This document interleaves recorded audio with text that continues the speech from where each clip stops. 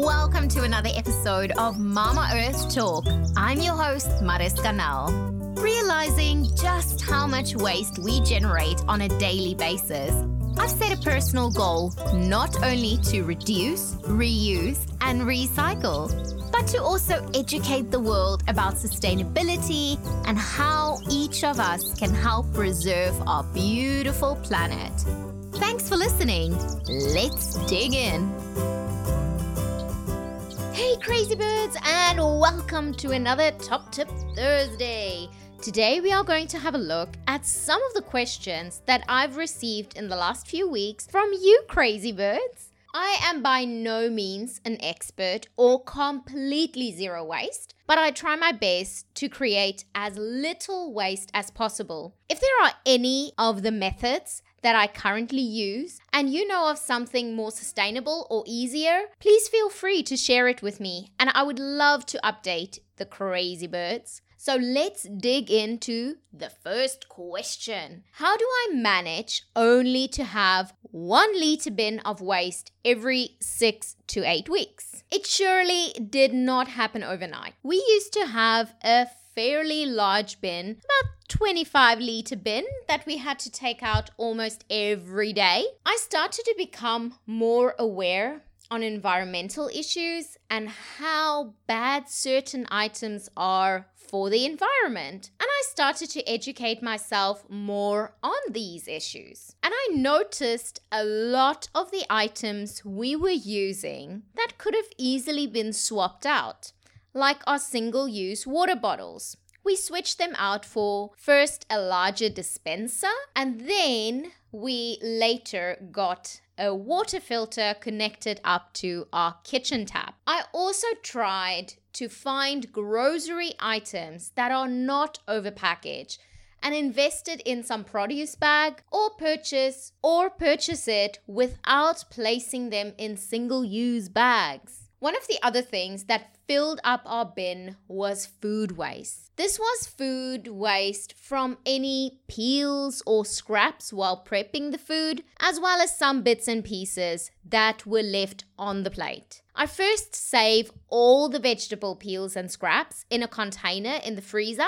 Once the container was full, I would place it with water in a slow cooker for about 8 to 12 hours, squeeze all the liquid of the old scraps, and freeze the liquid in an ice tray and use it as a vegetable stock when cooking. The remaining scraps would then be composted. We live in an apartment and composting can be hard at times. Not to talk about smelliness if you have to do it indoors. Therefore, I invested in a smart Kara, and I have to say, she has been a valuable asset in our kitchen. I try to reduce the amount of food waste we have and only use her about 2 to 3 times a week. Just remember, we are only 2 people in our household. This has allowed me not to have any wet food waste in our bin. I also recycle anything that is acceptable by our local recycling facility. And for the odd items that find their way into the house that cannot be recycled, I have started to cut them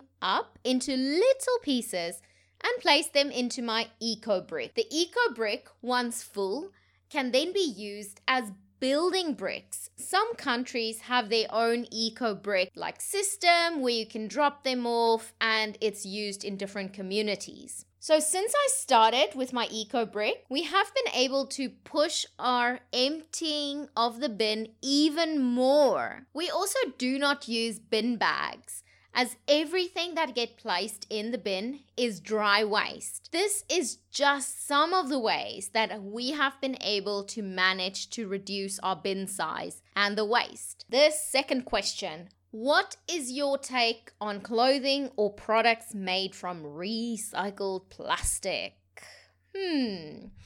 This is a question that I have been asked about a lot in the past few months. It will really depend on a few things. The first, where would you get the plastic that you use for the products? Are you going to go out of your way to remove plastics from the ocean and the environment? Or are you collecting your bottles through engaging people to use plastic bottles and to reward students to collect the most plastic bottles instead of teaching them rather not to make the waste in the first place? What type of products will you be making from this recycled plastic? Every time that you place the item, for example, in the washing machine, it will release microplastics. Those microplastics will then go into the drain and then into the water supply, where it makes its way into our food chain, as well as cause harmful effects to the environment. Therefore, in my personal opinion,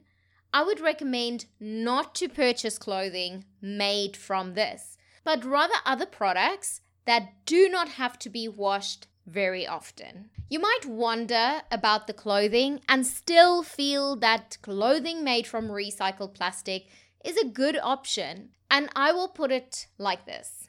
I would really recommend purchasing good quality clothing that is made from organic fibers rather. That when you do wash the clothing, it will not release microplastics. If you were going to purchase an item that's made from a synthetic fiber instead of organic, then I would recommend to rather purchase clothing made from recycled materials, as both of these options will release microplastics when washed. But at least the products made from the recycled materials are not made from pure virgin materials. I would highly recommend when you wash any item made from synthetic fibers that you place it into a Guppy Friend bag or to place a Cara ball in your washer. Both of these items would be able to capture the microplastics during the wash and would allow you to remove it, that it does not enter the water supply. Therefore, if you want to purchase clothing made from plastic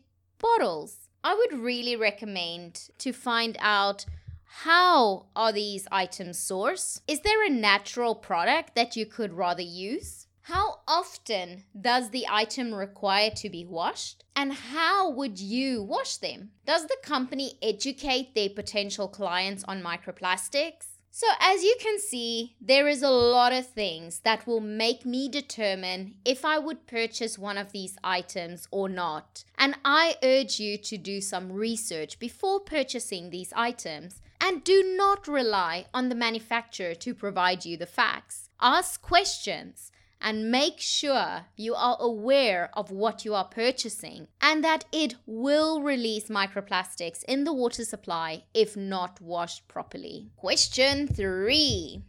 What would you tell people while shopping package-free in a store that is not package-free?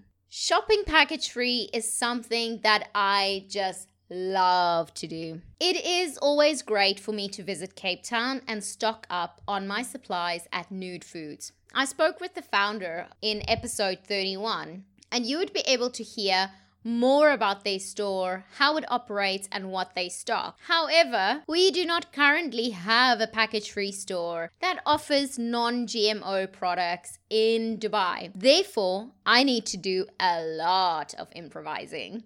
I normally go with a few containers to purchase meat, dairy, fruit and veggies are normally purchased package free, as I would place them in my produce bag, or if there's only one item, then I would just have them put the label and I would pay for it like that at the checkout. There has been a number of times where I am told that I'm not able to shop without packaging, and I'm often reminded that it is company policy not to sell it like this.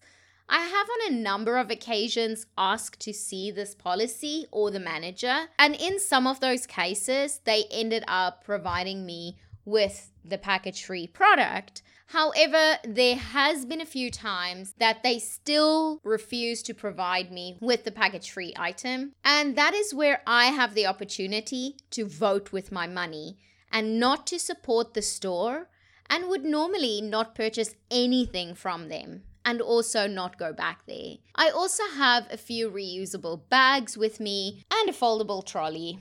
Oh, how I love my trolley. I always have to remember to mention that I do not require any plastic bag when at the checkout, as they automatically start bagging whether you ask for it or not. Some of the checkouts here in the UAE now have some dedicated checkouts only for people with reusable bags. I love these as they are normally not so busy, and I find it so surprising that people just refuse to pay for reusable bags. There's also a few of the other products that I've been purchasing package free or that comes in a glass containers that I would be able to reuse again. So a lot of my staple foods come either in glass containers that I would then be able to reuse. I've also been able to purchase almond milk and coconut yogurt in glass containers that I actually pay a deposit for and is refunded when I bring the empty container back. So there has been some ways. Unfortunately, there is not a lot of places that sell non-MGO produce. So I still unfortunately have to purchase a lot of these items in packaging, and therefore I try to see which packagings I would be able to recycle afterwards. So I kind of look at the end of life as well before I purchase. So this is just some of my tips. And if you have any questions that you would like to ask, please do so. I love to hear from you crazy birds. I would like to leave you with my final tip for today, and that is to do what you can and feel comfortable to start with. Living a sustainable life is a journey and not a race. And that's a wrap. Thank you so much for listening. You can find the show notes for this episode at mamaearthtalk.com. Follow at Design by Mariska on Instagram or email hello@mamaearthtalk.com and let me know if there's a topic you'd like me to talk about. I love hearing from all you crazy birds. New episodes are uploaded every Monday with a bonus Top Tip Thursday every Thursday. Make sure you subscribe so you don't miss anything. Mama Earth has a voice, and it's us, crazy birds.